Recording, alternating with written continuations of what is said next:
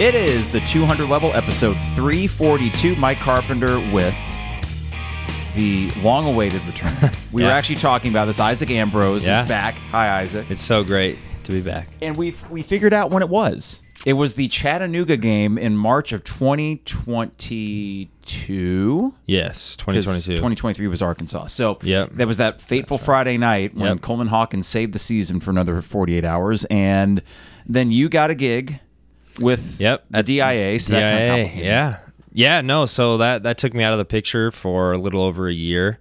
Awesome experience. Now I've taken a different job elsewhere, not in sports. But then on the side, I'm helping out Jeremy in Illini Inquirer, which has been awesome. Sweet. Doing some of their social media content stuff, which I think if we're better at this year, like we've been in the past couple years, should be a pretty easy job to make up content and that sort of deal. It would have been a lot more difficult a few years ago, I would say. Absolutely. I wonder how they did it in the doldrums of the John Gross and the Tim Beckman and then the Lovie Smith era. And, we used to do the daily radio show where we would find our way to I can't believe we did a 3-hour show for that long. Yeah. Especially Lon and Jeremy did every day. And then we did the split in 2-hour radio shows. It's hard enough in the summer when there's not Illinois sports, but even when there are, you can only complain so much before you start feeling like you're being redundant about it. So it's such a far cry that, I told listeners a couple podcasts ago that October of 2022, last October, when Illinois went 5-0 in football, or 4-0, I guess that month, was the most listened to month beyond the Illinois basketball run to the number 1 seed, the Big Ten title and all that. And I think that just speaks to, you're going to see this too working for Jeremy. Like, when they are good, your job is not only that much more fun, but in a way consequential because you got that many more eyes and ears on it. 100%. And being at DIA and working in social media, it's slightly different, right? Because you're not trying to get more subscribers. You're not trying to reach the masses and the Illini fans. A lot of people just come to you for stuff. But a couple of the sports I worked with, right, they were very low in the Big Ten standings. They weren't having great seasons. And no matter what you do, the ratings, the engagement, yada yada, it's all going to be super low. And then you could put out a picture of poop, but they just beat Iowa on New Year's Day, like the women's basketball team did, and it's going to blow up. It's going to explode. So kind of like what you're saying. Was that the tweet? Just a picture of a turd on the court? Yeah, I think it was. Well, wasn't there something that Illinois basketball did or football? They tweeted and then they took it down when it was considered to be like unsportsmanlike. I think it was 21. It was either the 21 or the COVID year when they tweeted at Nebraska. So we beat Nebraska, and they were like, "Hey, thanks for bringing football back," because they were like a big part of bringing us back. Yes, that was it. It was the COVID year. So I remember like talking to a few people about that, and like, we're just, I guess Illinois is not that type of school. Like you'll see a lot of like SEC schools do that, and which like I think smaller is schools. Fun. Yeah, no, I totally agree. We're just, we got, I wouldn't say higher standards. I would just say. Well, I do think Illinois is in this unique position because as I was talking with Jeremy about this, it occurred to me mid-conversation, and I'm an alum, and so there's this kind of like pride that goes beyond the I already was because I was a townie, and I was into the sports, and then you're an alum, and it occurred to me that in my lifetime, and I'm 36 now, that there's never been this much of a feel-good aura, not just of your revenue sports, in my lifetime, because I was too young to remember the John Malkovich and Lou Henson late 80s, early 90s. So that was really good. But also the administration. So Josh Whitman, of course, I think we'd agree is there is a certain level of comfort knowing that he's the guy in charge. He's not going to really screw anything up. I think he's proven that. Yeah, 100%. I think, too, knowing that his background is, because he was a lawyer or he has like a law degree or something. So important. A lawyer, law degree, lawyer, AD at Wash U in St. Louis, the D3 school. So he's not going to make a snap decision. He's not going to do anything crazy like that. And technically, I guess he was my boss for like a year, but he always seemed to have his stuff together. I mean, whenever we'd have like big meetings or whatever, he's just a prominent figure, I guess. Presence. But, there's an intangible presence to him. 100%. He always says the right things, and I think you do have to give him a lot of credit because I think a lot of athletic directors have screwed this up, and a lot of commissioners of Northwestern. Right, yeah. Well, that's an egregious case, but yeah. And then commissioners, right, like the Pac-12 commissioner, how bad he's screwing up this conference realignment right now. Like Josh has been such a, I say Josh like we're on a first name basis. He's been just at the forefront, it seems like, of NIL and of these other things that if we would have had, like one of his predecessors, one of the ADs of the past, we might still be in the rearview mirror of a lot of these other schools. But I think right now, and especially Illinois, like for the amount of success we've had just in this short little time compared to some of these other schools that we're comparable with NIL and things like that, I would say a lot of that is thanks to Josh Whitman and thanks to, some of the higher ups that have been progressive about NIL and that sort of thing and not straying away from it. The gambling thing is a little bit unique to me and kind of seems like it doesn't really make sense. But in his defense of that, though, because would I like to bet on Illinois sports? Of course. Yeah, because you think you have like an inside. Yeah, I know more about them, and I do really feel as if last year, had I been able to, I'm not a good gambler. I'm terrible at it. I will put more in my account and try it again football season. Yeah. But then you see what happens at Iowa and Iowa State. Yeah. And you get to an extent. Now, I don't necessarily think that Josh Whitman's insistence that Illinois law says you can't bet on I don't know if that really would dissuade a college athlete at Illinois from gambling if they wanted to. However, it's at least, I think in his mind, it's giving off the right appearance. You're definitely being proactive, You're definitely making it harder for him. I mean, sure. Think about there's a lot of, like you just said, you'd bet on Illinois probably if you could here every game, but you're not going to drive to Indiana and bet on them probably. No. Just like the student athletes, it might, persuade them to not, which they can't bet at all, I don't think, on anything. No, I don't think so. I think that's part of the deal. And Illinois now, I think the number 2 gambling state in the nation behind New York. Well, we were one of the first ones, I think, to have, like, where you could bet on your phone. I know Indiana was too, so doing something in the Midwest, I guess. Yeah, it's fun, though. Do you gamble? Yeah. I used to a lot. Like, I say a lot, like, I was super into, like, listening to podcasts, reading short articles, like, hey, I'm going to throw $5 on, like, the Yankees. Monmouth versus... Right, yeah, right. I got a friend who bets on all the obscure stuff, and it's based on tips, and he actually has a friend in Vegas who is a professional poker player. Okay. And every now and then his friend from Vegas, and my buddy, if he's listening, he'll get a chuckle out of this, but he will get, tips from his friend, hey, this, what's the boxing? Not boxing, but UCF? UFC. UFC. Yeah. Okay. The 5th undercard of a UFC Saturday night thing. Hey, put $1,000. I'm like, this guy's a high roller. Yeah. Now I feel bad if I lose $5. Yeah. But I am excited to get back to it, though. And, if we were able to, when I was in Michigan, for example, visiting Kara's family, 2 years ago, I put a futures bet on Illinois to win the Big Ten championship. The year that they actually did win the Big Ten championship. Problem was, I did that the week before they ended up losing to... what was it? The game before Kansas State, where we were just miserable watching Cincinnati and the Marquette game before that. Yeah. And I immediately took the bet off the table. So that was $250 or whatever just waiting for me there. Yeah. We're going to focus on Illinois football today. Awesome. And before we get too far into it, I'm going to hit the sponsors. Let's that's do okay. it. Yeah. Now, DP Dough, classic sponsor of the 200 level. They're entering, I think, they're 17th year on campus because they were there in 2006 when I was there. Order online at dpdough.com for all the best deals and prices. That's dpdough.com. Also, State Farm agent Brian Hansen, online at brianismyguy.com for life, auto, home, business, renters, you name it. Brian is my guy, and he can be your guy as well. Do you remember the domain name, Isaac? Brian is my guy. That's right. Right, yeah. Trevor's favorite person. Yeah. I need to get him back on this. He's busy with the Super Field busy. of 68. Yeah. And Jeff Goodman, which is pretty cool. Yeah. Also, we have Dogtown Heating, Air, and Plumbing. Give them a call at 217-841-4728 for all your HVAC needs. It's coming up in that time where you might need a furnace check. And we need to schedule ours coming up here in October or November before you know it. So Dogtown Heating, Air, and Plumbing, that's 217-841-4728.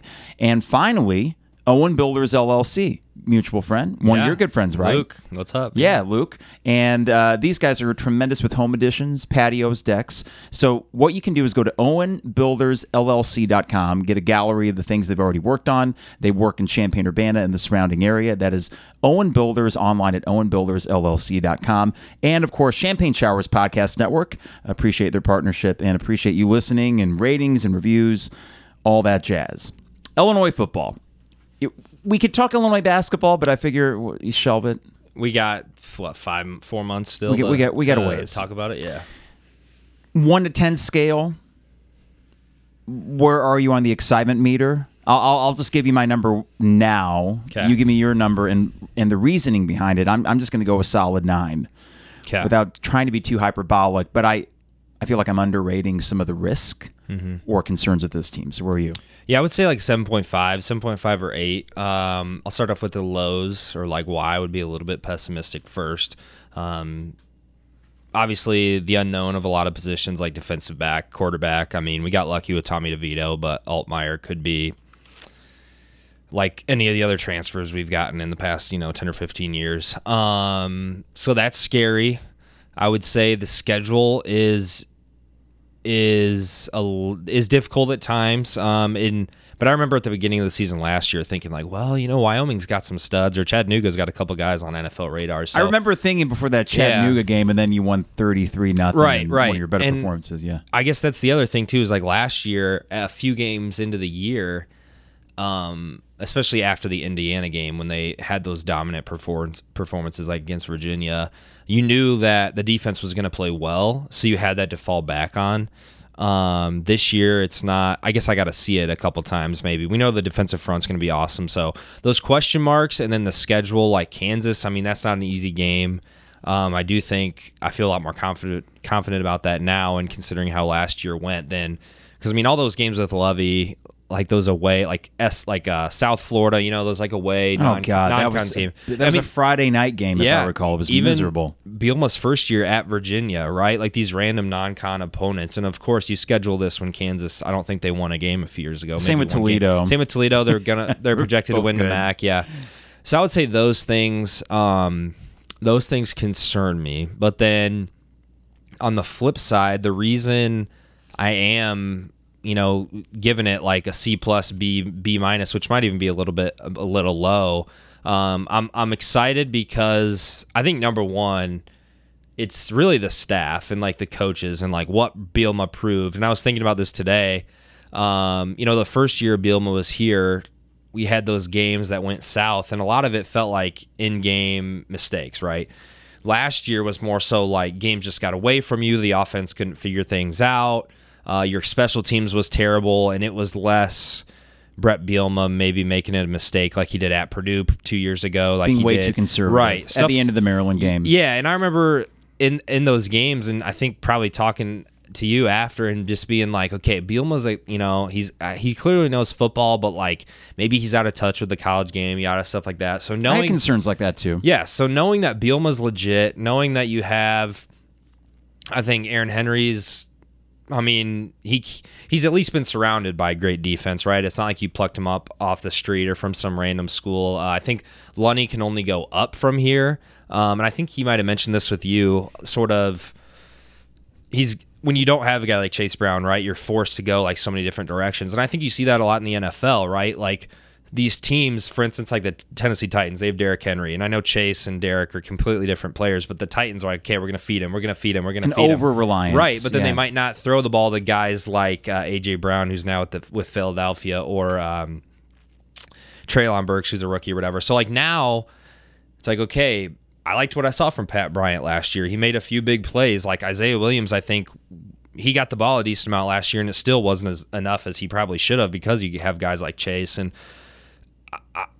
the running back, I guess, is also another concern, because oddly enough, though, I would agree with that. Reggie Love, despite not racking up a lot of yards in the bowl game, there is a steadiness about him, and I almost chalk up that performance more to kind of a troubling deficiency with run blocking. It seemed like Mississippi State's defensive line actually kind of had our offensive line's number. Yeah, they did. That surprised me. But you're right. Let's focus on the running back thing, because and I want to not rescind, but amend my 9. I mean, like, a 9 is if we're literally looking at the Big Ten favorites. This is the year it's all coming together, Returning right? everybody. A 9 would have been where I was at when Io and Kofi decided to come back another year, right? Not quite a 10, and that was a lot to look forward to. So all the concerns, and let's start with offense, specifically running back. You know, this idea of a Thunder Lightning kind of combo with Josh McCray and a Reggie Love, my concern is not with the Reggie Love. My concern is with the Josh McCray. Yeah. And the weirdness kind of surrounding the injury last year and how the coaching staff continues to say all the right things, and they've bought enough cachet where I tend to believe them. However, just the elusiveness of why is he hurt? Why is he not playing? And then almost these little hints that were being dropped that, well, he is healthy. But, you know, mentally we just kind of got to get him back into it. Not that that's, you know, crazy that someone would have to kind of get back in mental game shape as well, but I thought, well, maybe there's something more here that's keeping Josh out the field. That is my concern. That short of Reggie Love, who I think will get you 700-800 yards, no problem, he's not going to be able to be a 1,600-yard workhorse like Chase Brown, but if there is a flip side, as you were talking about, it will be less of an insistence on having to run the ball and more of a, well, you got Isaiah Williams, a Pat Bryant, Casey Washington as a third down outlet. I would say the improved wide receiver room gives you a little bit of a cushion if the running back situation's in flux. And I do think, too, your offensive line, returning most of them and, you know, guys with NFL potential, it might not matter, hopefully, who you put back there. They might be able to get 700 or 800 yards, like you're saying. But, and I know Chase, like we're saying, it could flip, right? And you got multiple guys. We don't feel like we need to force feed him the ball, but then it's like, okay, do you have a guy that's 75% maybe a Chase or 60%? And it's easy to forget. I don't know why McCray, I know we're not talking Illinois basketball, but it makes me think slightly about Curbelo freshman year. I thought you were going to say Austin Hutcherson. No, but like I get that though. That's actually huge good freshman year, and then I mean Curbelo. I know he had those concussions, whatever. Him and McCray, different year or different reasons for having such a weird sophomore year, but it's like, okay, is Josh McCray really like that guy? And like I think he is. I mean, he's built like an NFL running back, but even his freshman year, he got hurt a handful of games. Like, you can be a stud, but if you're only going to be there like 5 or 6 games, then, you know, we can only use you so much, and then it's hard for other guys to get into the flow of things. The Mike Epstein effect. Yeah, 100% awful. Somehow that guy darn near rushed for 800 yards. There was a post from Mike Pearson who does these Illini Legends list and lore, and it was Happy Birthday, Mike Epstein, and whatever the yardage total was, it actually shocked me because I only remember about 3 games he played in, and he always got hurt, but whenever he was out there, including, I think, that USF game. Yeah, he played well. I think he was got really destroyed, good. But and then when you played him at Soldier Field, was he good in that game too? And I think he played well then too. But I was on a run a couple days ago, and a name popped in my head. MJ Rivers. Yeah. And the reason it did is I was running past Illini Inn on 4th Street, and if you recall, there was a Saturday night game against Western Illinois at home. Yes. It was a rainy Saturday. Wide receiver got hurt. Yeah. But he had that amazing catch. I forget his name. Same with me. I forget his name, but I think MJ Rivers was the starting quarterback. He was. And USF at Soldier Field the week before or after, but... Yeah, so the running back position to me, the other thing, and I think we're going to use the word either take solace or comfort in, and usually will be in reference to Bret Bielema and his track record. And that is one of those, okay, if they did not make a point or an emphasis of going out there and getting a running back in the transfer portal, which they have shown no problem going out and plucking different guys, especially D-backs and offensive line help, by using the portal, then they must feel pretty good about it. The other thing with the running back position, and I don't want to just say anybody could, run behind a good offensive line, which I think Illinois' offensive line, while not great, should be very good, a 7 out of 10, which can win you games.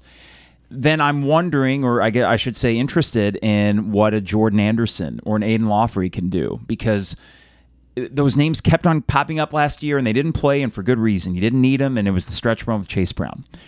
But I would like to think that if you got a good enough line, you can really just find someone that'll scat their way through it. And but then again, are we underrating a 1,600-yard rusher in Chase Brown? What I don't want to do, Isaac, is I don't want to do the whole thing I did before Illinois basketball last year, where I said, well, It sucks to lose Kofi. Yeah. But, because you played through Kofi, so maybe you were kind of hamstrung based on how good he was at what he did. I don't want to fall in that trap, but I think Bielema's record with running backs suggests they'll figure it out. Mm-hmm. We just don't know exactly how it's going to look. I mean, most years he was at Wisconsin, the running backs. I mean, I think he made a lot of running backs a lot of money because how good his offensive lines were. I mean, think about. So I think he's second. There's that graphic they always put out. He's second when it comes to offensive line draft picks behind Nick Saban. But I'm sure. I don't know this for a fact. If you take out the 5 stars, the guys that Nick Saban recruits out of high school that could go right to the NFL, the number is probably closer. Bielema might be first. Yeah. So I think guys like Monty Ball and Melvin Gordon, I mean, they're great running backs, but a lot of times they were just cycled through at Wisconsin. And I know this is going to be Barry Lunney's offense and going to be a little bit different, but I do think that offensive line comes from the Bart Miller, Bret Bielema type thing. And like you're saying, You can't just put Joe Schmo back there, but you're hoping that a lot of these returning offensive linemen can help higher the ceiling. But I get what you're saying with the whole Kofi situation because it's like, well, we can replace Chase. Last year we just knew, to a fault, like Kofi, we knew, okay, we're going to feed it into him. He's going to get fouled. Like, it limits our potential because we don't have shooters. We're just going to keep doing that. With Chase Brown, you're going to give him the ball on that annoying sometimes RPO 10 times in a row on the goal line and you don't get you get stopped. Like you higher your ceiling because you know you're going to get a few yards every play, but that's why, like, for instance, your red zone offense was so bad last year. That's why kind of shooting was so bad when Kofi was here because you didn't need to shoot as much, but you also you really lowered your potential, and we saw that that's what happened. It's a weird formula to try to figure out. Like, you lose the biggest impact player, and yet what they were good at, did that limit you in other areas? I think the wide receiver room is one area I'm taking. I won't say solace. Actually genuinely excited about in a way, because you mentioned Pat Bryant, who in the first half of last year looked the part and played the part. I really think through the first 6 games, he looked like, damn, this kid's going to be, I don't want to say, he has this look to me that just takes me back to the 01 team. And you were a young whippersnapper back then, but we're talking the Brandon Lloyds and the Walter Youngs. He looks and plays like a wide receiver. Isaiah Williams is like a Swiss Army knife that happens to play wide receiver. Pat Bryant looks it. So between those two, there's one other name that I'm oddly excited about. Who do you think I'm going to say? Are you going to say the freshman? I'm not going to say, because we all are, right? Yeah. Excited because of his reliability. I have these thoughts on my runs. I'm like, okay, who's going to do what? And it's been Illini football centric recently. Casey Washington, I think, will have about 700-800 yards this year. Yeah. I think that for a young quarterback like Luke Altmaier, you want that safety blanket. Now, the obvious choice is Isaiah Williams, but I think in first and second downs, you're going to get more usage from him. Yeah.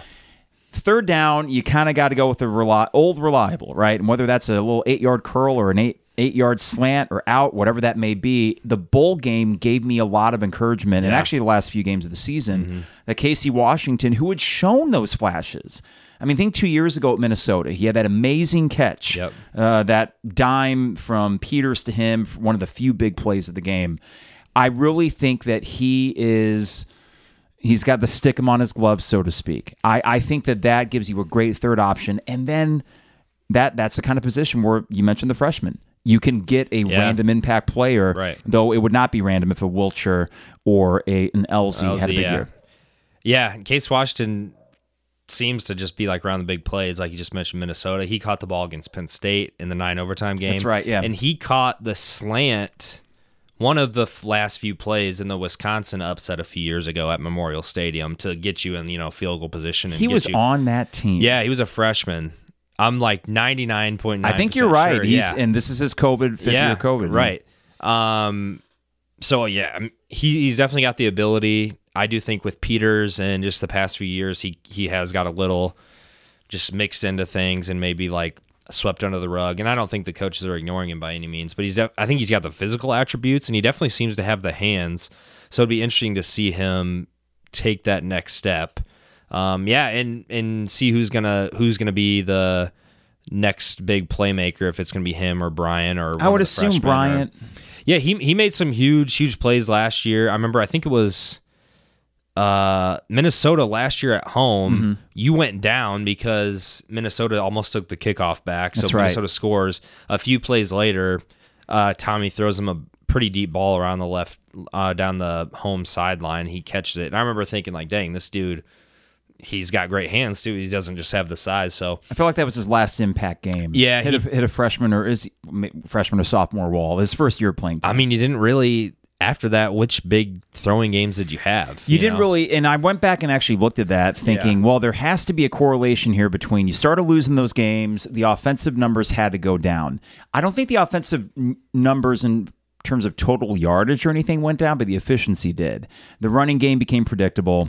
Therefore, you had to start throwing the ball 35, 40 times a game, which was not the way that they wanted to do it. Tommy DeVito, I think the most yards he threw for in a game last year was Michigan State.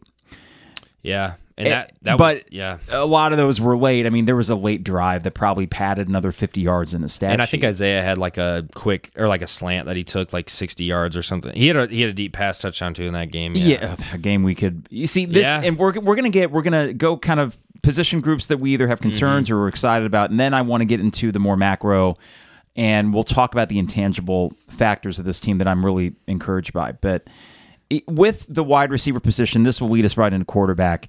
The one thing that gets me most excited about this season is the little nuggets that have been put out there from Isaiah Williams, whether it was at media day or after one of these practices, and the coaches to an extent that they are not saying that Altmaier is going to be Tommy, and none of us would expect that. However, much as I love Tommy, much as I'm sure you did and most Illini fans, he's got his position secure in Illini lore for being a one-year guy that helped bring us back. There were limits. The deep ball was one of them. When he got hurt in the Iowa game, the mobility went away. 100%. And that killed you. Yeah. And if there's two things that Altmaier can do, he ain't going to throw for 70% like Tommy did in some games. And that's okay. If you can deliver 2 or 3 deep balls a game that Tommy might not have been able to, like the throw that not haunts me, but you were there for the bowl game. Yep. Isaiah Williams, 25 yards down the field, that would have put you in position to milk the clock and win it, right? Yeah. Because you're up 12-10 at that point. Yes, you're right.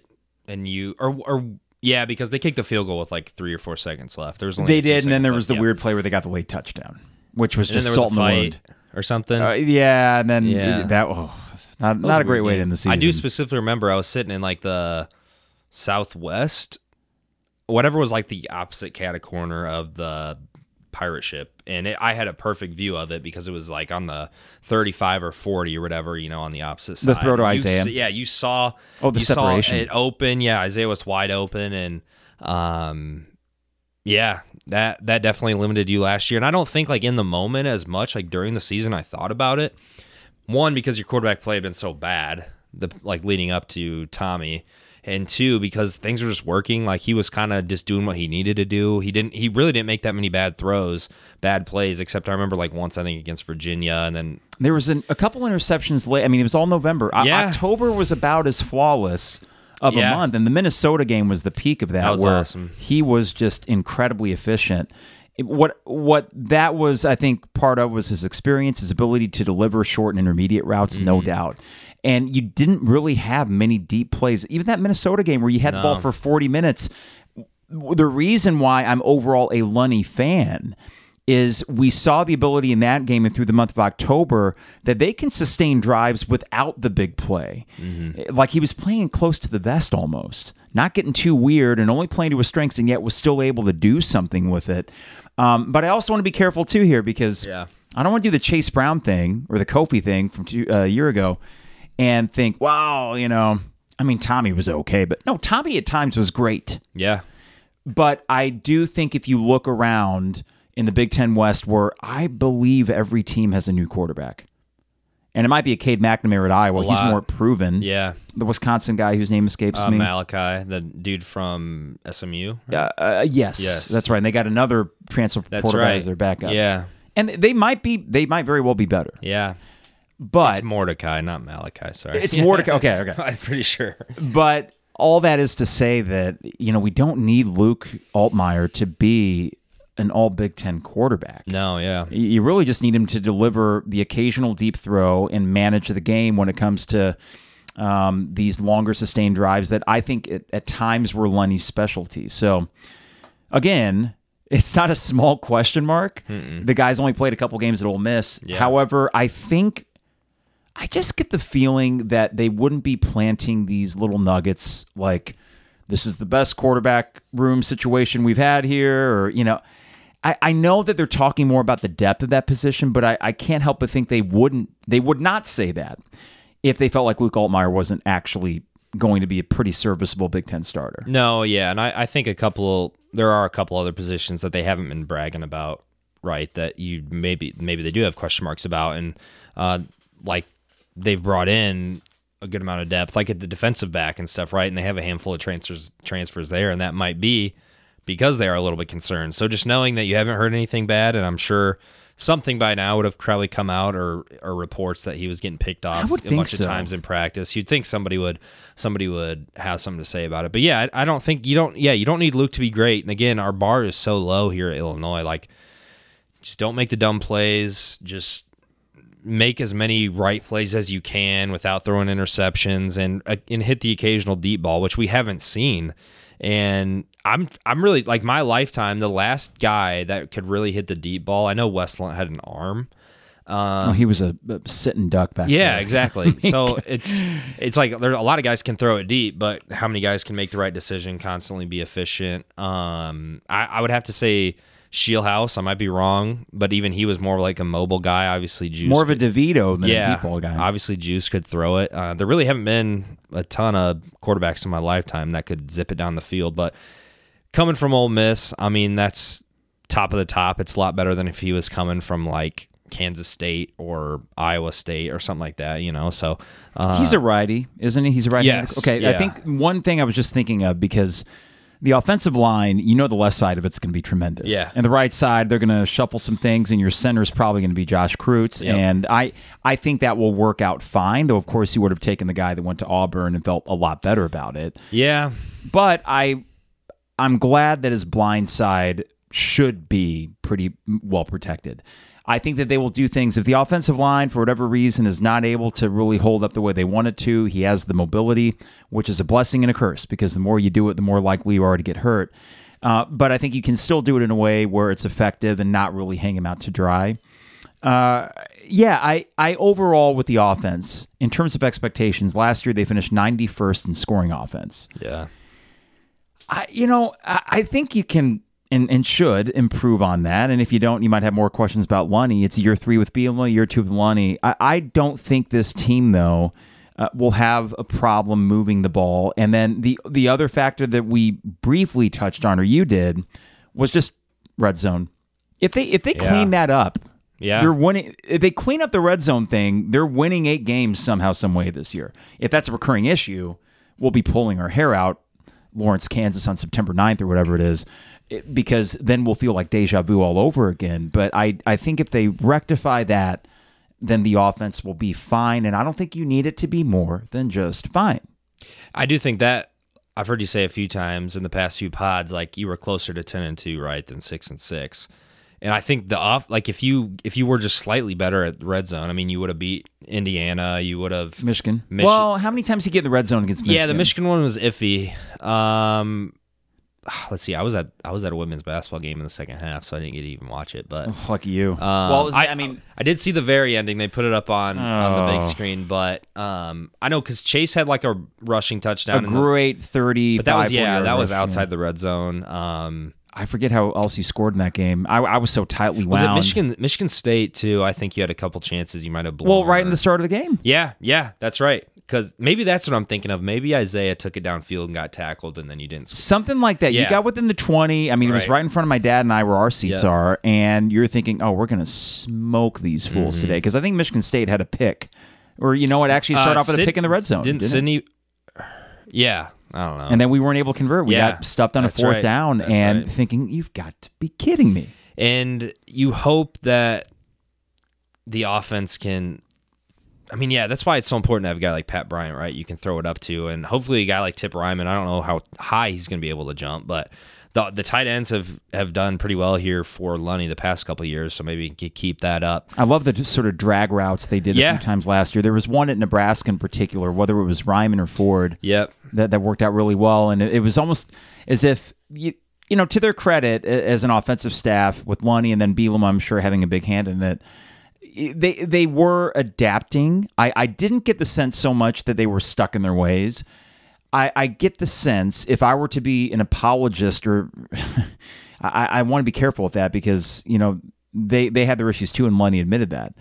But I really do feel as the season dragged on, they felt like the best way to win was to still play close to the vest because of the limitations that they had. I think you saw it in the bowl game. I remember getting really frustrated and thinking, why aren't you going downfield? Why aren't you going downfield? And when they did, they weren't able to get anything done. So what do you do at that point? Yeah. Now, you could run into the same situation unless the personnel is that much better at doing the things that you want them to do. We'll be saying some of the same things mid-season where we got frustrated with Barry Lunney's play calling. But upon reflection, I don't know how much of that was play calling and how much of that was, okay, these are the tools in our toolbox, and they can only get us so far.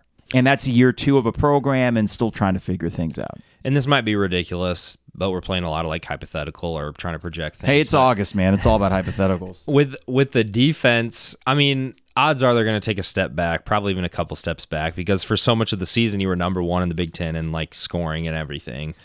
So you wonder, like a lot of times in offense, they kind of complement the pace of the defense, if you will. So I remember Minnesota Bielema's first year at Minnesota, you won like 14-7 or 21-7 or whatever. It was you won by more than a touchdown, so I want to say like a weird one, like 17-7, 16-7. But remember, you scored immediately, right? And then Minnesota couldn't score because your defense was playing so well, and it's like you just completely took your foot off the gas. And it felt like that last year a couple times where you started off well, you maybe made some plays, and then you kind of didn't blitz, or you were becoming really conservative, or you, for instance, knew that your defense was going to bail you out, which happens so many times. So I'll be interested to see your defense, even if they're like middle of the pack, the offense is going to have to step up a handful of times, a lot more than they did last year. So it might be that sort of catch-22 where, yeah, your defense takes a few steps back, but maybe Lunney is forced to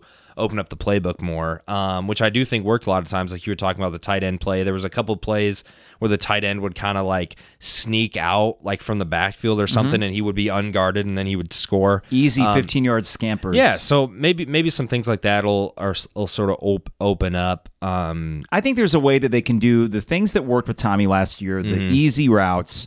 And is Altmaier going to, again, be completing them at the same percentage? I don't know about that, but I do think that you can, especially early in games, kind of get them warmed up. I don't know how, heck, it wouldn't surprise me if in the Toledo game, within the first few throws, they say, okay, Luke, take one. It'll be interesting to see how they decide to grow this kid's confidence. Not that he lacks it, but as far as in-game confidence, there's just not a lot of tape on it. And you know what's one thing I forget that I literally just thought about, like, the main thing we compare him to is Tommy, because he was at a different, bigger school. Ole Miss bigger than Syracuse, but transferring in, we really just want him to be a game manager. We knew Chase Brown was going to be good last year, right? Like the one difference, it'll be a successful year for Luke if he just makes, the occasional play and doesn't make a bunch of stupid plays that cost you games, right? Because you got him for at least a couple more years. That is the most exciting part to me. Would I take Hudson Card for this team? Of course, because you feel like it's more of a given. However, how many more, given your team makeup and the blueprint with which Bielema teams tend to win, I don't know, would you be in that much better of a position as a program with Hudson Card 1 year, Luke Altmaier 3? And without trying to talk myself into it, I think that immediately after the Hudson Card thing, and we were texting each other when this all went down, we're like, oh, of course, Purdue. Because if he didn't go to Purdue, we wouldn't care. Oh, no. Huh? Right, but he went to Purdue, so we're thinking, you've got to be kidding me. A month after Walters gets the job. But as the dust kind of settled on that, I thought, you got the longer-term option here. And there's a chance that he was, under Lane Kiffin, where there are plenty of good quarterbacks that want to play for that guy. He just kind of toiled in the second position, losing to a pretty good quarterback. And I don't know, man. I'll take the SEC guy. Sometimes it's just as simple as that. If you're good enough to be the number 2 guy in an SEC team, you're probably going to be okay to be number 1 under Bret Bielema in the Big Ten West. Yeah, and like kind of like what you just said, like would you rather have Hudson Card this year or Luke in a few years? So you're kind of playing the long game there, which a lot of times you don't get. I feel better. I feel better going into next year where you lose some really key guys, no doubt. But then the more I look at the roster, I think there's a lot of sophomores in the 2 deep. There's a lot of juniors in the 2 deep. Yeah. And if you bring back a quarterback and you feel good about him, and you bring back most of your wide receiving core, and I feel like Altmaier gives you a little bit more of a pathway to not feel as if 2023 is some one-shot kind of deal, which I don't think it is. Yeah. But we might have had more of that, oh boy, if we can't win this year with Hudson Card, we're losing everybody next year.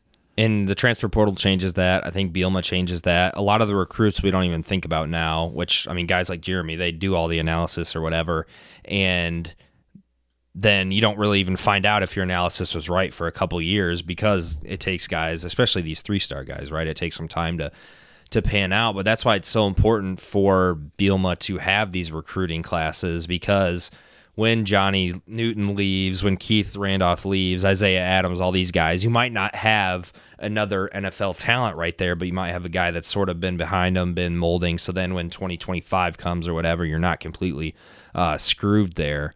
So that's we go back to like the Bielema helping make us more confident and everything. That is such a big part of it. I do think he knows who he wants. I think the staff knows who they want to recruit, and that just makes it so much better off than in past when one guy's gone down, and you've just been such a drop off, especially in the trenches where I think that's so much more important. You can kind of mask if a wide receiver goes down, if a corner goes down, but if you have guys in the trenches and it's just a complete drop off, if a guy like Johnny were to get hurt, that's where I think having somebody like Bielema is so important, because then in 2025 you still have hope, Sure. Yeah. So would we agree that we only really need the offense to be fine to good? Or do you have a little more of a, come on, show me something, Barry? I need to see the Kansas game, because I think Kansas will have a pretty good offense. Their quarterback coming back, Jalen Daniels. Their defense should stink, though. Yeah, their defense will probably be bad. That's why I'm saying, like, if the offense, like, I don't know how much. But Indiana's defense stunk, too, and on that fateful night, that's why. Well, their offense was bad, too, and you made them look decent. It was a weird night, yeah. Hey, there was something that I thought was pretty cool, and it's the kind of thing that gets you excited as an Illini fan. It seems, when I was talking to Jeremy, I told him it's like everything that Bielema does. I'm like, oh, he's so smart. I want to caution myself because, he's not infallible. But this thing that they're practicing more at night because they know that their first 2 games are 6:30. Yeah, I bet you that game week they're just gonna. I wouldn't be surprised if they practice 6:30 every night under the lights, Memorial Stadium. Just get ready to go, so that when their internal all this sort of gamesmanship, all the detail-oriented stuff he does is not all that different from the fact that Hayden Fry wanted to paint the opposing locker room pink. Yeah, meaning that this is one more anecdote about Bielema that I really appreciated. When they went to Wisconsin last year, that week he talked about how. He talked to them about everything about Camp Randall, everything to expect. Now, I'm the kind of person that maybe it's a control freak thing or something, but I like knowing where I'm going. When I get there, I can kind of relax, but I kind of like to have an expectation about what is this thing going to be like, and then mentally I get ready for it. So that last year was just indicative of the fact that he will do everything he can to just make sure his team, when it is time to kick it off, they kind of know what the score is. They know where they're going to be, what they got to do, and all of that. And this practicing at night thing, first, why would you do that? Oh, okay. And then, is Toledo doing that? Maybe. Is Kansas doing that? I don't even know who Kansas is playing week 1. I couldn't tell you. It's probably like Southeast Texas A&M or something like that. We'll get to the schedule in a bit, but yeah. Yeah. No, I think that is huge, and those probably just a handful of things that Bielema has picked up over the years that is so helpful. I mean, learning from Belichick, learning from Alvarez at Wisconsin before he even took over. A lot of things like that, I think he's picked up, and it is the little things like that I think in college football. I'm 25, so these kids that play for Illinois and play college football, they're not that much younger than me. But just think about how even the littlest thing could set you off mentally. Yeah. So like kind of what you just said, knowing like, okay, this is what's coming. Okay, we're gonna get ready to play at night. Because if you're practicing it at 8 a.m. and it's 90 degrees in Champaign, and then you're playing it Friday night, and the weather's different or whatever. Like the littlest thing I think could throw off 18 to 22-year-olds, and I think Bielema knows that. And my favorite thing about Bielema, besides those little football guy things like practicing when you're going to play, which makes 100% of sense. You just don't really think about it. It's not a genius move, but I don't know how many people do that. Yeah, and I think Bielema just seems like such an honest guy. And for instance, I remember after the Michigan game last year, he was frustrated too, right? Like in the moment about the non-call offensive pass interference and a couple other plays here and there. But then he also wasn't coming out and saying that it was completely not our fault, right? There was like the Michigan State Purdue games, right? Like after the press conference, or you're listening in the press conference, he's not filling you up with crap. He's not saying, we played great or this and this and that, but he said like, hey, I promise, next week we're going to be more physical. We're going to do this and that. And I remember that after the Purdue game, him specifically saying like, we're going to be better next week. Like, we know we're going to the big house, this and this and that. And they did. And they could have won that game. I remember when I was listening, that was one of the worst days of my life. So I've lived a pretty good life, but that day sucked. Did it not? It was so cold. It was so cold and miserable. And it was just like, just win. And I know we're going to Indy and God, but I remember listening to that, just being the sports masochist I am. I'm like, let's tune into the press conference. Right. And I'm like, yeah, big house, whatever. Right. We're going to get our asses kicked. But no, we didn't. They actually, in a way, that game at Michigan, despite not getting the win, was, I think, a really good barometer of, okay, this is how I can feel when this team inevitably loses a disappointing game. Now, it happened to be 2 in a row, and then it happened to move to three in a row because Michigan was able to overcome it because they were a freaking college football playoff team.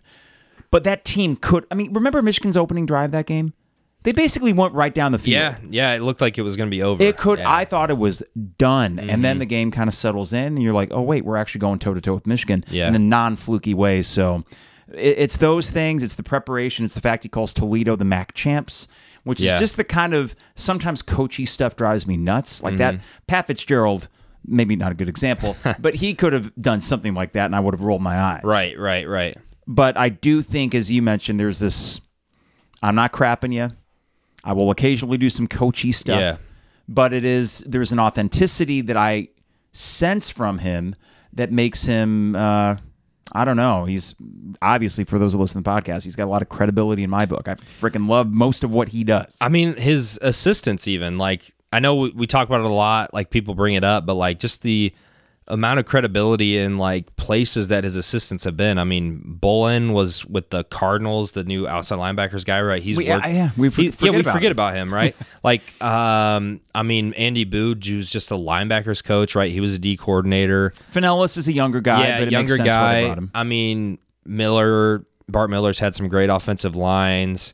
Leonard just chilling. Yeah, right. And like just another guy that's just on staff. And then Bielema's obviously been all over the place and had such good experience. But it's just that culture, I think, that a lot of those assistants have, and they're all great interviews. Like you had Lunney on, it was a great, like, I think it's just the type of person that, I mean, Aaron Henry was on. Aaron Henry's a star. Yeah, awesome. Just a great to even listen to. I think all those guys are like Bielema, and they know what he is and what he wants, and I think that's huge too. That it doesn't seem like there's any bad eggs or whatever. And granted, I would have said this last year probably before. No Garrick McGee's, right? Yeah, and it's been interesting too now that Walters and Corey Patterson and Kevin Kane, those guys have all left. Yeah. Because I probably would have said this last year too. Oh, sure. So it maybe I'll be taking back my words. But you reloaded. It wasn't. Yeah. I mean, Lovey was the complete opposite end of the spectrum. But like when Kenyatta Hudson is your best defensive assistant, and your son is the freaking linebacking coach. Far cry from that. No reason to be there. Yeah. Let's hit the defense real quick. Absolutely. And to me, it's a really simple equation.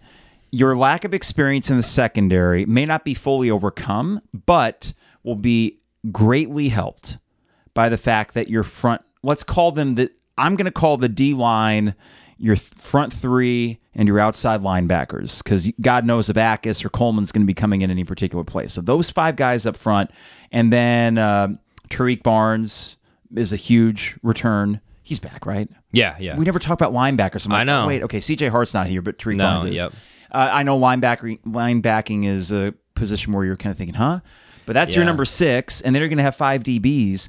All that to say that it just seems as if you have the ability to overcome the inexperience in the secondary, and the fact that they went out and got all these options. Of course, the secondary is not going to be nearly as good as last year. However, in the bowl game, you didn't have Sidney, you didn't have Devin Witherspoon, and I mean, what I liked about that bowl game, and I think the value in a Chase, Sidney, and Devin Witherspoon sitting out, was all the experience that it got for a lot of guys. But I was really king on the secondary against a pass-happy Mississippi State team. They did pretty good. I don't think Quan Martin played either. I think he did. I know Kendall did. And Kendall did, and of course that helps too. But again, that's 2 years in a row now where you've had, and that's not to slide on Kendall, who I think did end up with the team. With our Commanders. And of course, Kirby Joseph is killing it. Yeah. But it just seemed that is the magical position where whoever you put in that free safety slot is going to get, there's 5 interceptions for you. Now, there's the concern, Matthew Bailey in the boot, though they did say some encouraging things yesterday about that. He is a key guy, no doubt. But despite all those questions and all these new toys, I know they will take the occasional lump, and that's scary in the first 2 games with good quarterbacks. But the front 5 could also maul the quarterback and put them out of the game before it becomes not trying to make light of an injury thing, but like they will get to the quarterback. We know that. And I mean, before Bielema got here, Witherspoon was an afterthought. Quan was kind of like written off. I feel he had a couple bad years. Quan Martin. Yeah. So did Kendall Smith. I mean, and even Sidney. I remember Sidney like made some big plays. I think as a sophomore when he went to the bowl game with Lovey. But there was even that season where I specifically remember him getting tossed over and like him not. So in dirty plays, right? So who's going to be like? I mean, we have a lot of guys back there, so hopefully one of them's bound to step up and be that next. I mean, it'd be great if one of them was the next Witherspoon, but at least those guys were besides the freshmen, they were in the building with 4 guys that are on NFL rosters, and you have Aaron Henry. So the Matthew Bailey thing's a little concerning. He's big, because he played so well in games last year. And you hope, because he missed a few games last year, I think, with injury. He played all 13, apparently. He did. And I think it's really just been the spring, and then now with the boot, they say the boot's coming off in the next week or so. Maybe I'm thinking of the spring game. He did not play the spring game. Right, okay. And, Taz Nicholson, he was injury prone at the end of last year. You hope that gets better, too. I forget if he did or did not play in the bowl game. I don't think he did, but I know... That's one thing I don't think people talk about enough is that Taz missed like the last few games of the year, and that was huge because teams, they're not going to throw at Witherspoon, so they're throwing at some of these backup guys. And specifically, I remember a few times, like against Purdue, I don't know if he played against Michigan State, where you could have used your number 2. He got hurt in the Michigan State game, I recall. Yeah, and it was early on, right? You know what's so weird is before that Michigan State game, we were all feeling our oats. I mean, we all thought we were going to win that game. We're going to be 8-1. They had like 8 guys out. I know. And I talked to Taz's grandpa. Okay. He listens to the podcast sometimes, so shout out if he's listening now. But we had a great conversation, and of course, I'm extolling all the virtues of the Bielema era, which I still believe in, and he said all the positive things about Taz's experience. And, we talked about how Taz had kind of quietly just gone under the radar, and understandably, but that he's a really good cornerback. Mm-hmm. And then that game, I remember when he got dinged up and got taken off, I thought, what crap luck. Yeah. But that's it. I mean, for the defense, I mean, again, it's kind of like we talked about the running back position. We talked about the offensive line. The defensive line is going to be spectacular. Mm-hmm. But Bielema's teams, they play good defense. And we haven't even mentioned the transfer from FIU. I think he was a freshman All-American. He was, and he's just not really, he's in the 2 deep mix. I mean, that just tells you that what I really appreciate about them, they knew, okay, we're losing 3 D-backs to the draft. Yep. So let's replenish. And replenish they did. Mm-hmm. Now, the kid that was Oklahoma or us, there's a couple kids that chose us over Oklahoma. Yeah. I forget. You see, yeah, I know. If this was another year, we'd think like, oh, yeah, I know that guy. This is why listening to Jeremy and Joey is a good idea because football recruiting, I'll be honest, other than some big names, it's just hard for me to... That may change now that we're having more success, but... It's crazy, like, just Jeremy and Joey, like, I'll be... A lot of like what I do is like cutting up the podcasts and stuff, and like they'll just be naming guys left and right, and like recruits in like the class of 26 and stuff like that. And I'm just like, how do you guys do this? But they would be the ones that. It's probably not the best that I came on after Jeremy because he knows the whole depth chart pretty much. But he's just great at what he does and knowing the roster and everything. It's his job and he does it well. Yes, yeah, but no, like totally. They're just bringing in guys that, and I think in other years I should know the FIU kid's name because I mean, essentially, you think about how good of a year Gabe Yakis. I don't know. I always Akis. I always overthink. You know whose name I have a problem with is Aiden Lawfrey. Lawfrey, yeah, or Laffer. It's looks not like Laugh. Or is it? It looks like Laugh. Yeah. So I'm thinking Lager. It's the GH that I know it's not Laugh, so that's throwing me off. So I listened closely to Jeremy and Joey. Lawfrey, Aiden Lawfrey. The Lightning to Jordan Anderson's Thunder, perhaps. Got it. In future years. Okay, so I'm going to call him Gabe. So Gabe had a great freshman year at the defensive end position, freshman All-American. So essentially, this kid from FIU had as good of a freshman year as Gabe did. Yeah. So, and now he's going to be back there. I know Nicario Harper, forget where he transferred Louisville, from. I think. Yeah. Or he was at Louisville, maybe transferred somewhere else before, but he had a good year there. I think that... With this, and by the way, with Akis, here's my trick. Before even seeing his last name, in my mind, listening to Jeremy and Joey, I thought Akis, and then I said Ackas, Akis. So when I saw the jersey with a J, I was like, okay, who's whatever. I already had the yeah. silent J was ingrained in my mind. I don't want to keep you too long, so let's talk macro. Let's hit it. Two things we're going to do. One is talk about the intangible quality.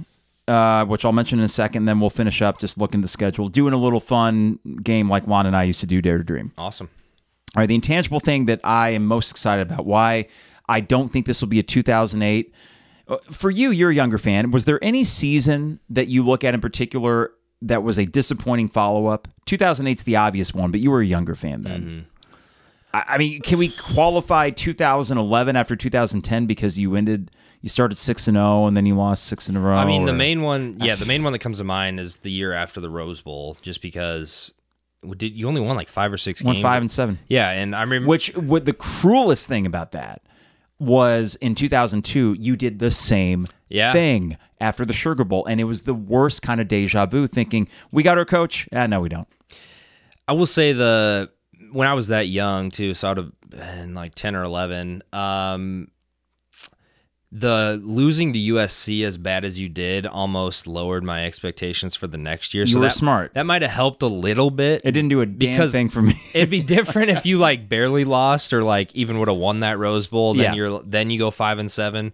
But still, you had guys coming back and Juice was back, and that was the first one that comes to mind. But Bielema, I mean, you've broken you beat Wisconsin, right? You've beaten some teams that you haven't beaten. You got back to a bowl game, so you're hoping that he's the one that can follow up a good season with another at least average season, which would be 6, going to another bowl game. It just does so much for the school, for the town. You're getting Illini fans from all over the country to go to Tampa, Florida, or San Francisco like a few years ago. Quick question for you. Yeah. Would you be, because this is where I think we assumed we were going last year. Yeah. Would you be okay? Let's say this team 7-5.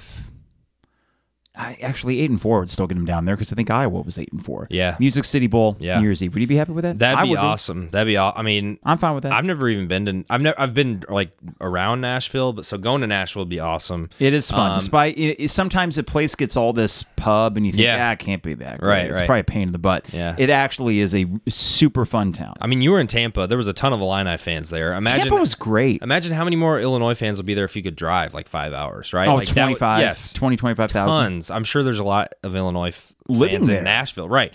So that I would be, and if that is like your average year, is like, oh, we're going to Nashville, the Music City Bowl, like we're gonna play Iowa's down year. Yeah, exactly. They freaking went 8-4, right? Didn't they? Worst offense I've ever seen. Yeah. That's a credit to them for sure, and I do think that it shows you there is a way. There's a way to do it without being a sexy football program, and in terms of 40 points a game and all that. Right. So the intangible thing that I'm thinking of is this team, the coaches and the players are all saying something similar. There was a common thread when they addressed last year. And it's not the 7-1 start, and it's not 8 wins, which for you and I, no matter how you get to 8 wins, even with a disappointing finish, 8 wins is what we've often talked about. Oh, I'm in hog heaven. And truly, I was for the most part last year. They weren't. And while you and I can sit here and talk about Music City Bowl, and I genuinely would be excited about that, they are not thinking that. They're thinking, no. The way last season ended, this is what we're going to do. Yeah. And I love what Isaiah Williams said at Big Ten Media Days. Paraphrasing here, he said, we got the best of both worlds. We got the chip on our shoulder from the way we finished last year, but we also know that we can beat anyone that we play. And I think there's enough veterans on this team that can carry the disappointment of last year along with the, we can beat anyone from last year, and that they can hold those two truths at the same time and actually use that to their benefit. So the intangible thing that I addressed in the first pod back and why I am very high on what I think, I never played football, so I can't pretend to know anything about it. I got to think out of all the team sports, the mental edge is that much more important in football. You hit harder, quarterbacks focus that much more. You're just that much more in tune to every single play on the field if you have that lingering chip on your shoulder. And I think that will help this team. And to intangibles, these guys, a lot of them didn't grow up Illinois fans, or all they do is think about Illinois athletics like we do, right? So they're not thinking about the last time that they went to a bowl game and then screwed up the next year. And I think Bielema seems like the kind of guy that's not going to let them think like that. So a lot of these guys, most of the guys in the program now, besides, I guess, a guy even Kate, like we just mentioned, Casey Washington's freshman year, they at least went to a bowl game. But most of the guys on the roster now, they weren't around when it was really, really bad, right? So they've got, which is kind of good. Yeah, exactly. I mean, because even Bielema's first year, you go 5-7, but it was a very competitive 5-7. It wasn't, it was arguably better than Lovey's bowl game season, but you only won 5 games. Did it feel to you like you're still kind of exercising the demons of disappointments in the past? 100%. With the 5-7, that if that same team were playing this year, which I know this is a weird hypothetical, but they get the same schedule and they are 2 more years removed from the Lovey toxicity, that given this schedule, that team would find their way to 7-5 and they wouldn't screw up as much as they did. I say that, and it's very abstract and kind of vague, but it just seems like the mental component, I don't worry about it with this team. Right. In 2008, I mean, in addition to Ron Zook, there were good things about Ron Zook, but a good X's and O's coach, he was not. A good game day coach, he was not. I don't have those concerns with Bret Bielema. And then I also think that they have a pretty good handle on how do you keep that locker room all pulling in the same direction. And I think, too, last year, the games that you had shortcomings and then ended up losing, Michigan State, Purdue, those are the two big ones, because obviously what could have been. I think that might have been more of maybe your offense slacking and not living up to expectations and putting the foot to the putting the gas all the way to the floor, whatever you want to say. I think that was more so what caught up with them, and less hey, we're big, bad, and mighty. We don't need to play as well against Michigan State, or we don't need to play as well against Purdue. I think it was more so, you're going to have a few games where you play above how good you are, a few games below, and then 6 of the games or whatever are at what you should play at. And I think the Michigan game, and then I don't know, maybe the Minnesota was good, but you just really dominated them, even if the score didn't show it. So Michigan, that game, a couple other games, right? You just dominated. Maybe the Nebraska game was worrisome for the first quarter. Yeah. And then you just kind of quietly did your thing. Lunney did mention something, and maybe Bielema said something similar this offseason, but Lunney in the interview tried not to say that, we lost our edge. And he's and then he tried to walk it back a little bit. almost like thinking, well, did we lose our edge or was it just a lack of focus? Whatever it was, I mean, if I'm as a fan feeling as high as I was at 7-1, and God knows I was. I mean, I'd forgotten what it felt like to have a really good team. Yeah. And then I'm thinking, I even said on the podcast, and damn it, like if a few bounces would have went the right way, I might have been right. But I said, they're going 11-1, they're going to Indy. Not even 10-2. I said 11-1. They're a team of destiny now. Just watch them play. They aren't losing another game. And you could have made the argument that, well, they actually, not that they were closer to 11-1, but it could have happened. It could have. More likely that than 5-7 or 6-6 would have been. So let's talk schedule. Yeah. What I did in the first podcast back was I broke it down to 3 quarters. So we're going to do 3-game chunks. Got it. Now, the first 3 games are pretty big. And we'll talk about, let's do this in 2 ways. Let's do, instead of best case, worst case scenario, let's go with what is the reasonable prediction for those 3-game stretches. That is Toledo at home, 6:30 kick opening weekend. Then you have Kansas on the road Friday night, 6:30, so 2 straight prime time, and then Penn State the following week, big noon Saturday. In those 3 games, what record do you think is reasonable? Or do we say likely or reasonable? I think if I have $100 I have to place, I'd say you're going 2-1. And then if I didn't have to bet on it, I would probably say 2-1.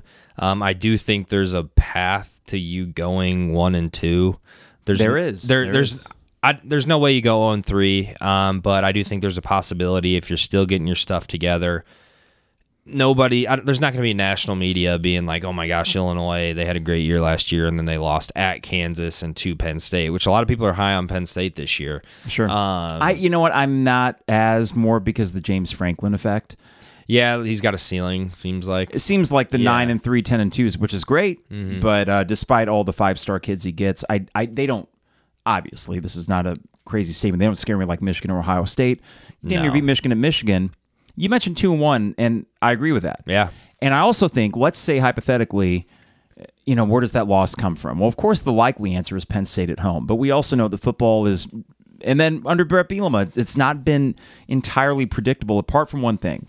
They tend to play well after losses. Yeah. And when they lost 3 games in a row last year, it was especially shocking because after that Wisconsin game in 2021, you actually won every game after a loss. Yeah, that's right. Up until that point. So if you were to lose to a Kansas, I wouldn't necessarily go into that Penn State game thinking, we're so screwed. We're 1-2. Yeah. I would actually think, what the heck? Well, let's see how they respond, because I wouldn't be surprised if they came out with an extra day of rest also. They came out incredibly focused, the same way that they did after losing to Indiana. Now, Virginia last year, not Penn State. But you could tell that team was not going to lose that game. It kind of galvanized them. I would like to think they don't need that early season loss to galvanize them, but I could also see them starting 2-0 with a fun win at Kansas. And then, Penn State's, they're going to get their top 10 team coming in this season, according to the polls. I don't know if I buy that, but sure. 2-1, we'd both be happy with, right? Oh, yeah, especially if it's like a close loss to Penn State.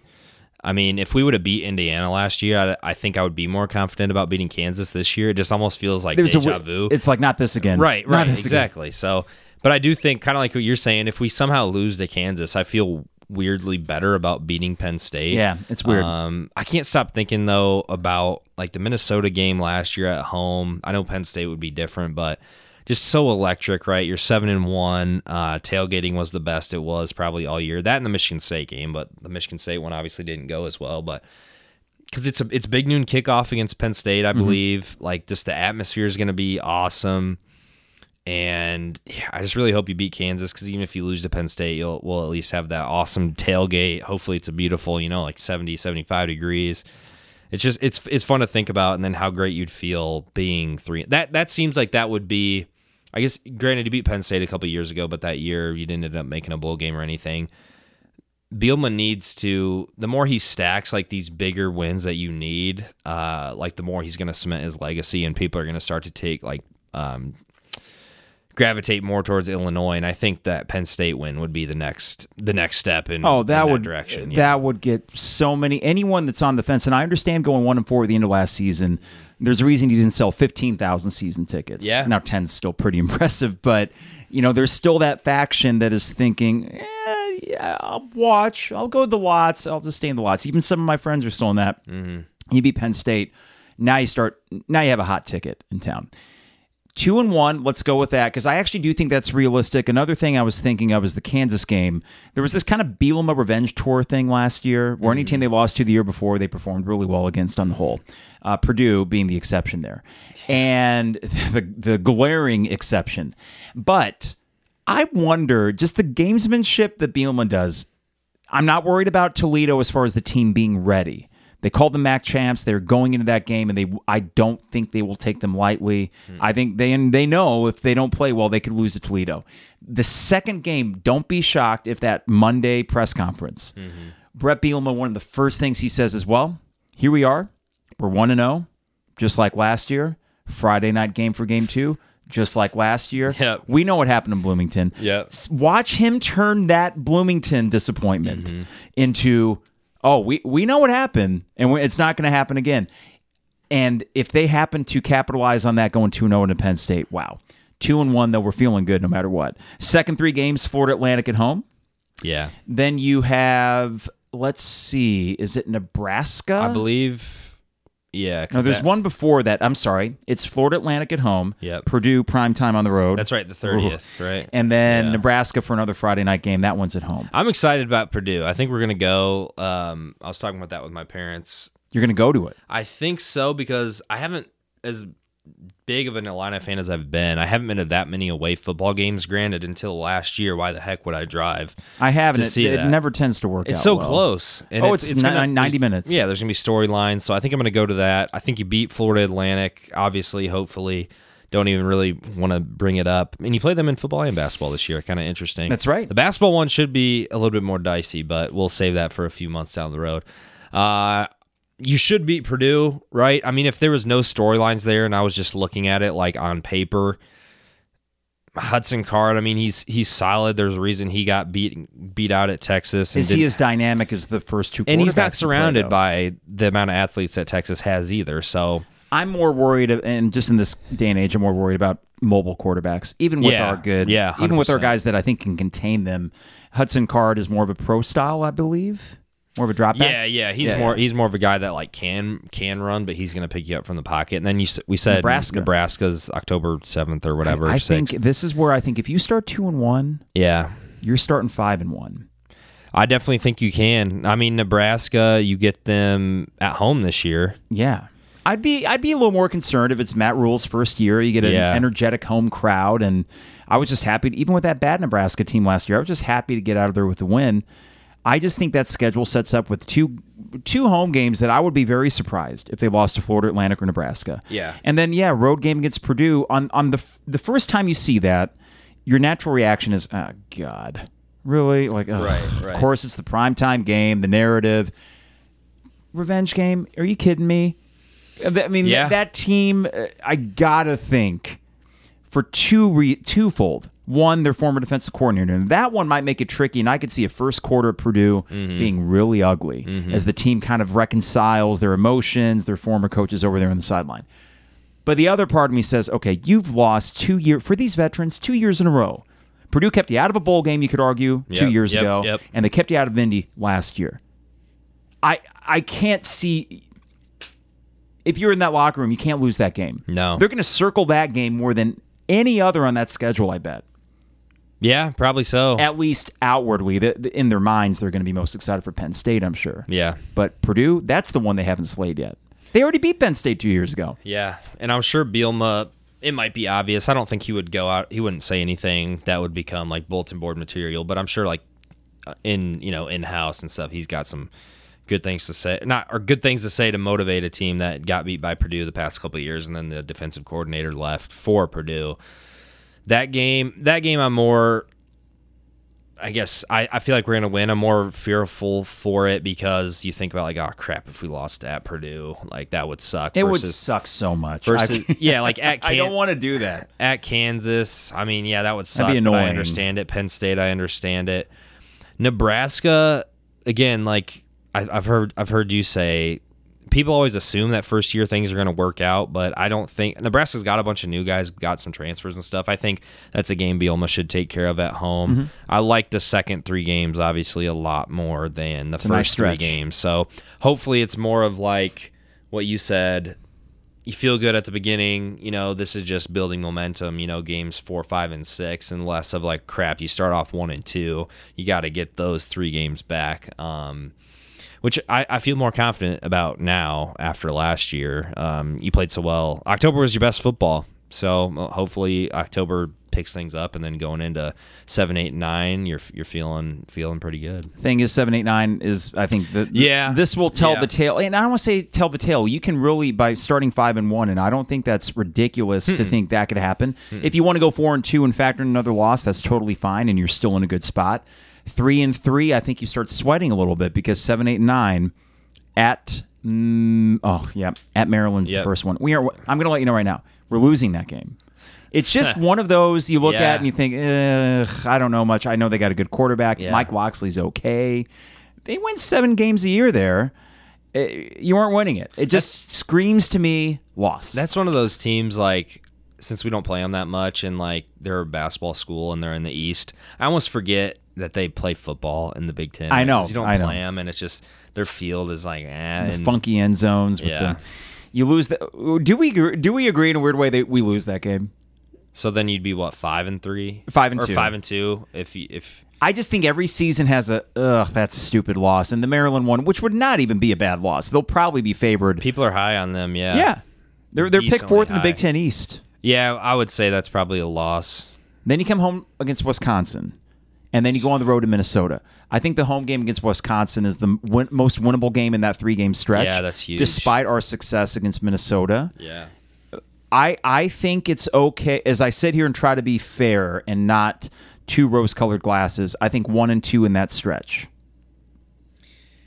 Yeah, and I'm totally okay. I say I'm okay with it. Like maybe ask me after the Minnesota game, but I'm okay with it if you lose competitively and it's not like the offense scores 3 points and you can't do anything or something super frustrating like that. So yeah, I would agree. I'm okay with that. Then you're what 6 and 3. Now you could go 3 and 0.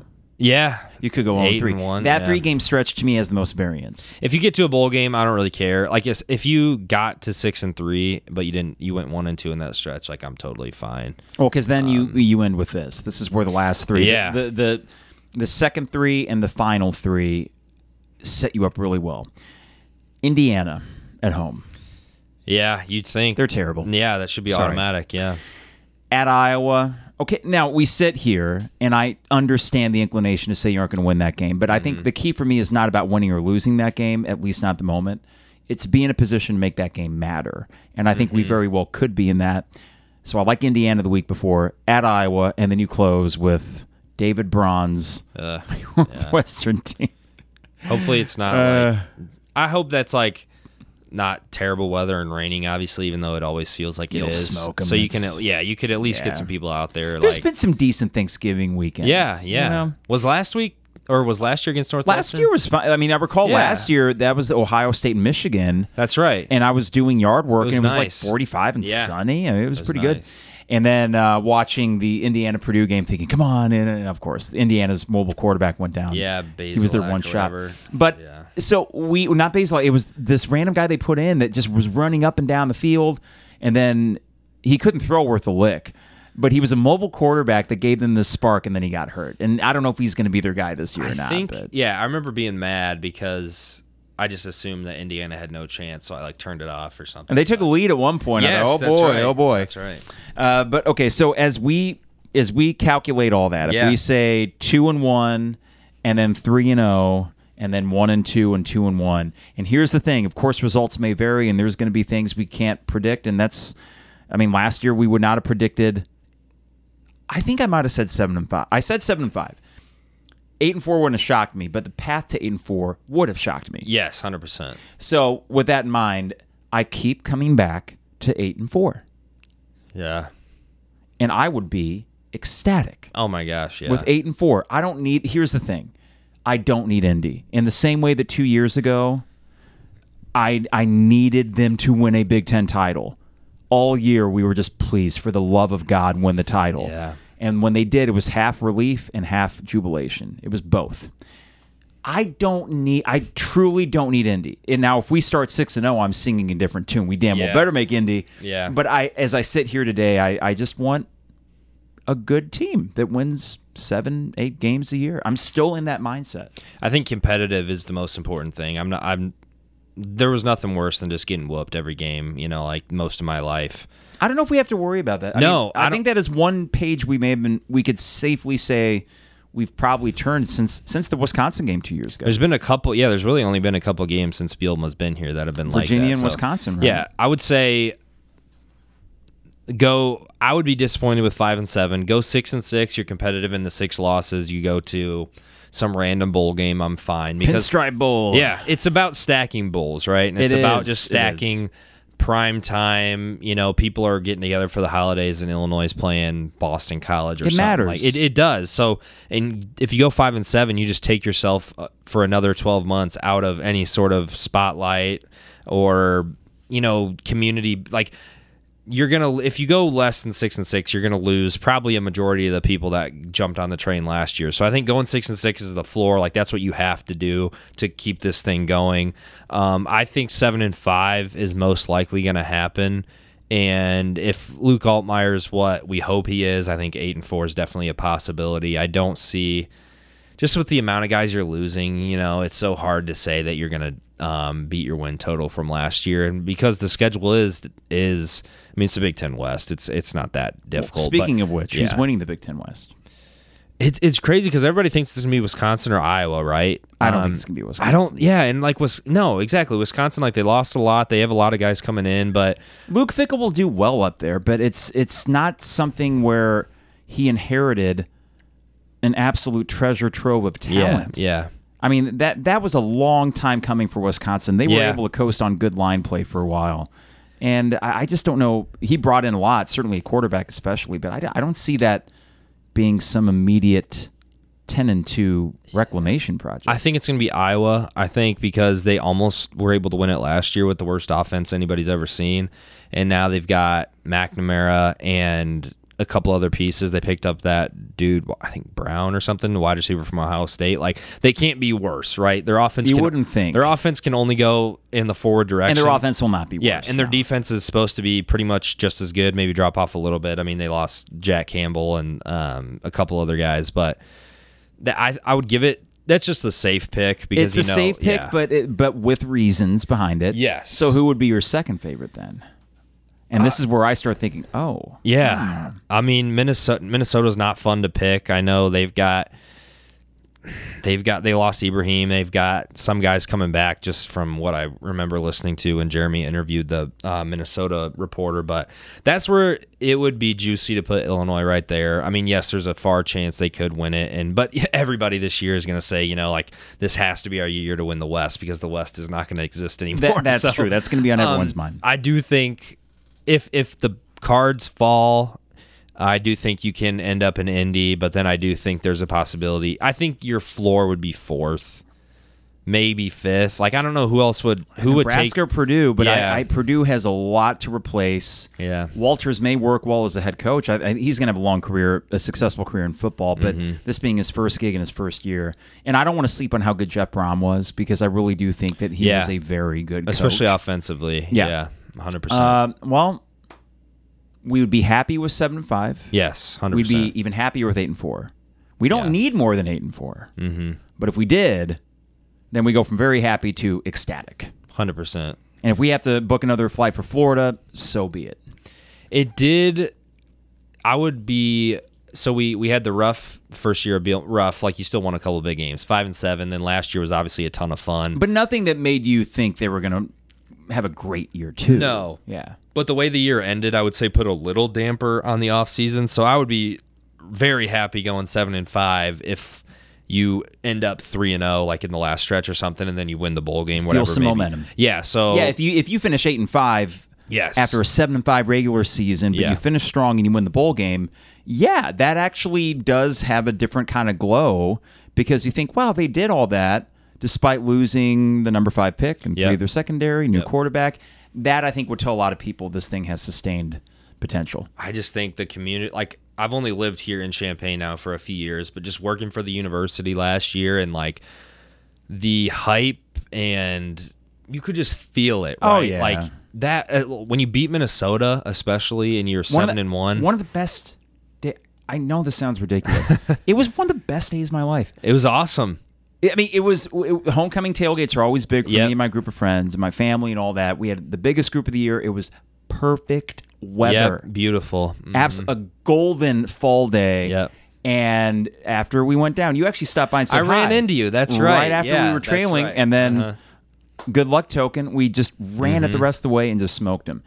Truly, and that I think speaks to, and you know this, a good football team, it just enhances the fall, which is already the best time of year anyways. Oh, yeah. I love football even when my teams suck, but when they're good, I can't. The weeks go by, and all week long, I'm thinking about the next game, the next tailgate. Right. Yeah. It makes your Sundays better and makes the rest of the week, you got the nice weather outside, and the leaves are falling. It's making you think about how you were tailgating, this and this and that. So chill in the morning. Yeah. It's and you'll be able to tailgate this year. I know. I'm pumped. We got, 30 days, a little bit less. I mean, it's 3 weeks from Saturday. Yeah. So you're looking at 20, from when we record this, you're looking at 26 days, 25. I'll ask you a question to end it here. How many years away do we have to get? Because Bielema's built up my trust, and I feel a lot better, but it really wouldn't take that much for me to go backwards and be like, crap, I don't trust anything in Illinois. We're going to lose. How many years do you need to see it before you're like, maybe we do lose to Toledo in the first game of the year? You know what I mean? Meaning, how many years would that have to happen for me to be okay with that? No, how many years in a row would that have to happen where you wouldn't even be thinking going into week 1 that we might lose to Toledo? I'm honestly, for me to basically, you're asking to get to a level of comfort where I'm not worried about the rug being pulled out from under me. 100%. Okay. Yeah. 2 more years. Yeah. And not much. Yeah. I mean, here's the thing. If they win 7 or 8 this year, and this is what would be interesting if they would have won 6 or 7 that first year, because now we're thinking, what, you're talking 3 straight bowl games in 3 years here, but 2 out of 3 ain't bad. 2 in a row is really good. And if they were to do that again, just follow it up. And to the point where one day I'd love to look back in a media guide, and I remember doing this with football and seeing, man, John Makovic, all that guy did was make bowl games, and he won 1 Big Ten title. Yeah. 1 Big Ten title in 4 years, that's really good. 8, 9 wins. And then he went to Texas. And I was like, God, I just want to make bowl games. That's really it. And to get to the level where our disappointment becomes 6-6, we're going to frickin' not Detroit even, but whatever it may be. I do think that I only probably need, if they have a good year this year and a good year next year, I'm not worried about anything. And the thing is, I don't know if I would get to a point, and it'd be a great question to ask me 5 years if we ever get to this really high level, but I don't think I'll get to a point where I'd be disappointed with 8 wins. No. To me, the football thing I never need to talk about college football playoff or national championship. I don't need banners like I do with basketball. For me, the experiential thing of the home tailgates and the friends and the family and the communal aspect of being in Memorial Stadium, which is still one of my favorite places to be. I just need them to be good. That's really it. Just be good. I like that kind of, it's just like Iowa, Wisconsin. They were constantly 8-9 wins, and then occasionally they would host number 5 Penn State at home and beat them, and it's just like this electric. That's what we need right there. Knowing you have the occasional big moments, and I will say that the reason that Penn State game is particularly interesting is as fun as Iowa was last year, and as fun as Minnesota was last year. I don't think either of those teams were ranked at the time. I don't think so, no. So when it comes to the big marquee home win that really establishes a program, I know Bielema in his heart of hearts is thinking, okay, if we can start 2-0, that Penn State game can be big for this Yeah. whole thing. Yeah. And he's going to try to downplay with his players so they don't get there is such a thing as being too excited. 100%. And I could see that, but it's nice to. I mean, look at us. We always run long, and that's okay. But would we have done that 2 years ago with the first Bielema? Oh, no, yeah. It's the excitement. It's bubbling. Yeah. I appreciate your time, man. Awesome. Good to see you. You're back. I know. It's so great. good to be back and talking Illinois, and especially good because we're excited. That's right. Got a few weeks left. So, Before we go, quick sponsors, DPDO online at dpdo.com for all the best deals and prices and custom calzones. Any toppings you want, that's dpdo.com. Also, State Farm agent Brian Hansen online at brianismyguy.com for life, auto, home, business renters, you name it. Brian is my guy. He can be your guy as well at brianismyguy.com. We also have Dogtown Heating, Air, and Plumbing, 217-841-4728. Schedule your furnace check for the fall. Coming up soon. That's 217-841-4728 for Dogtown Heating, Air, and Plumbing, your home's best friend. And finally, Owen Builders, online at owenbuildersllc.com for your home additions, porches, decks. Go online to owenbuildersllc.com to check out their gallery of all the projects they can do for your home. Champagne Showers Podcast Network, Isaac Ambrose, back in the flesh, in the studio. We'll do some more of these as the season goes on here, and we will be back next week. So in the meantime, take care, stay safe, stay healthy, and we'll see you soon. It is the 200 level.